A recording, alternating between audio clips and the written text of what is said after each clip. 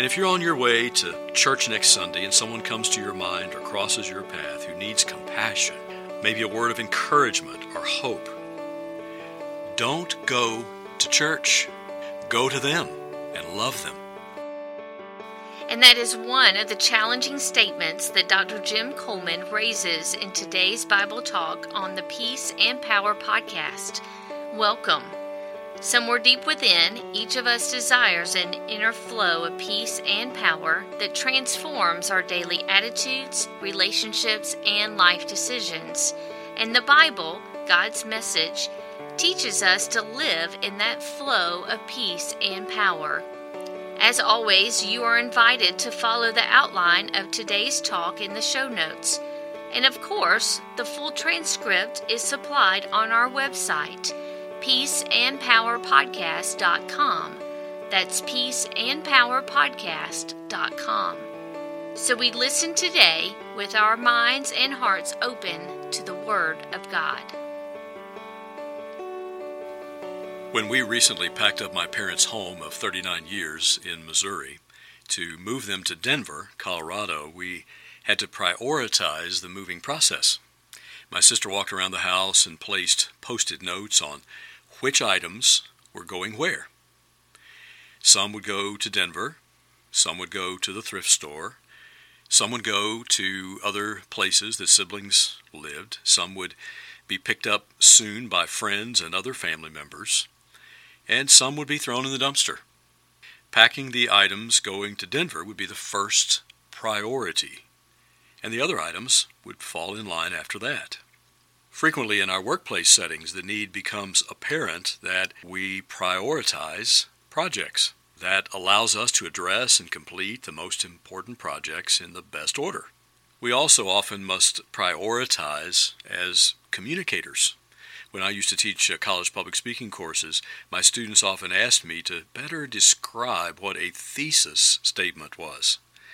I told them that if someone was about to give her speech in class and the fire alarm sounded that we were to evacuate the building, as we were rushing down the hallway, if a classmate approached her and started running alongside her breathlessly and asked the speaker for one sentence that would summarize the speech that she was going to give, that one sentence that she blurted out in the hallway in that moment would be the thesis statement. It would summarize the priority points of the speech. Near the middle of Mark chapter 12, a Jewish religious leader, we don't know if it was a leader from the Pharisee religious party or the Sadducee religious party, is acting like the building is on fire. He is asking Jesus of the supposed 613 statutes of the Mosaic Law, which is the greatest. He's asking for a prioritizing of God's directions for living. Here is the scene as it unfolds in Mark 12, beginning with verse 28. One of the teachers of religious law was standing there listening to the debate. He realized that Jesus had answered well, so he asked of all the commandments, which is the most important? Jesus replied, the most important commandment is this: Listen, O Israel, the Lord our God is the one and only Lord. And you must love the Lord your God with all your heart, all your soul, all your mind, and all your strength. The second is equally important. Love your neighbor as yourself. No other commandment is greater than these. The teacher of religious law replied, Well said, teacher, you have spoken the truth by saying there is only one God and no other. And I know it is important to love him with all my heart and all my understanding and all my strength, and to love my neighbor as myself. This is more important to offer of all the burnt offerings and sacrifices required in the law.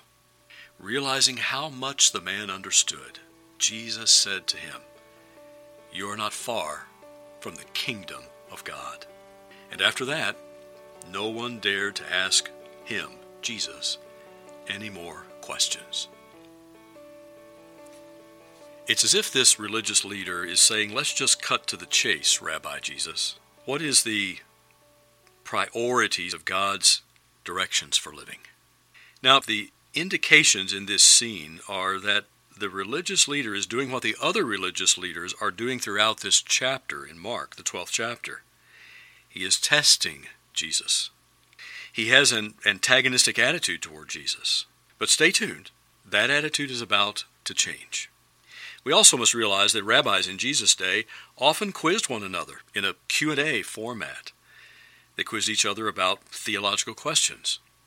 And Jesus is going to answer with a building on fire summary of priorities, a ladder of priorities, each one below leading to a next greater priority. The top priority will be the greatest, but it can't be reached until each priority below it becomes a commitment. This is Jesus' once and for all summary of faith's priorities. And they're still the same priorities for my faith and your faith today. If the fire alarm went off in the grocery store and a fellow shopper exiting the store with you asked you to summarize the priorities of your faith, this is the list you would give. So we notice that the first priority on the bottom rung of that ladder makes all of the others possible. It's the priority of God's Word, the Bible. The Bible is a book of special revelation. We can encounter God through general revelation like creation around us, like the conscience that is placed within each of us. But these don't compare with the more detailed picture of God and of God's mighty acts presented to us in Scripture. Scripture is the primary source of our understanding of who God is and what God has done. So the first priority is the priority of God's Word. That's what Jesus says here. And he begins to quote God's Word. However, the Word of God is not my God. It points me to God. I'm not to make the Bible my idol. We call that bibliolatry. The Bible is to teach me and guide me and increase my faith to believe in God. To say believing in God, we don't mean a mere intellectual belief. That's not enough to prioritize God. It's just an acknowledgement that there is a God. Remember, James puts it this way in James chapter 2, verse 19. You say you have faith in God, for you believe there is one God. Good for you. Even the demons believe this, and they tremble in terror. So, you believe there is a God, James says. A big deal. The entire dark spirit world knows there is a God, and they tremble with fear because they don't have faith in that God. A belief without faith. The Bible introduces me to God and leads me to faith in God. It guides me to the relational priority of my life. After performing a wedding a few years ago, I was standing in a corner at the reception and struck up a conversation with a guest. What a great day, the guest commented. You know, I never saw this coming. I actually introduced them. He, and he nodded toward the groom, was my friend, and she, and he pointed toward the bride, was my friend. And one day it just happened that I introduced them. Who knew they would fall in love? The Bible introduces you and me to the one who will become our greatest relationship for life and for eternity. At first, you may only know some things about God, but that knowledge becomes a relationship with God. It's the Bible that gives us that introduction and leads us into that deeper relationship. Jesus basically next quotes Deuteronomy 6:5 when he talks about the priority of loving God. The priority of knowing God through Scripture leads to the priority of loving God. A head crammed full of knowledge about God is fine, but the goal of knowing the Bible is not winning Bible trivia contests. The goal is a deep, radical transformation into loving God. An increase of knowledge about God should lead us to an increase in love for God. This is why Jesus was so critical of the Pharisees. They knew a lot about God, but the more they knew, the less of a true heart for God they showed. Knowing God should have led them to loving God. Now, that allows us to take another step on our way up the ladder of faith's priorities. If we genuinely love God, we will love others. It's really just that clear. Jesus now adds to this quotation Leviticus 19:18, and his quote earlier of Deuteronomy 6:5 is now combined with this quote from Leviticus. It's not always easy to love other people, but God's love toward us and within us makes it possible. Jesus said we should love even our enemies. Matthew 5:44. Your worst enemy is your best chance to show God's love. Jesus demonstrated his greatest love on the cross, where his enemies, and ultimately where you and I, placed him. He loved us anyway. But of course, only a supernatural, beyond human love can do that. Godly love is a supernatural fruit of the Holy Spirit. Galatians 5:22. In 1 Corinthians chapter 13, the Apostle Paul basically declares, if you have everything else faith brings, but you don't have love toward others, your faith is useless. And then notice how Jesus describes that faith and love are even more important than religious acts. Now, understand that in saying love is more important than religion, we are not talking about devaluing truth. Truth is the foundation of each of the rungs on the ladder we're describing. God's Word teaches us truth because God is the God of truth and not of falsehood and deception. And the love of God and others requires truth. Any relationship of love cannot flourish, it cannot endure, if it is based on sugar-coated lies. Sometimes love demands hard truth, challenging truth, truth that brings guilt and regret, truth that longs for forgiveness. We're not asked to prioritize love over truth or to love others over the doctrines of Christianity and what it teaches as truth. Those doctrines make it possible to love others in the truth.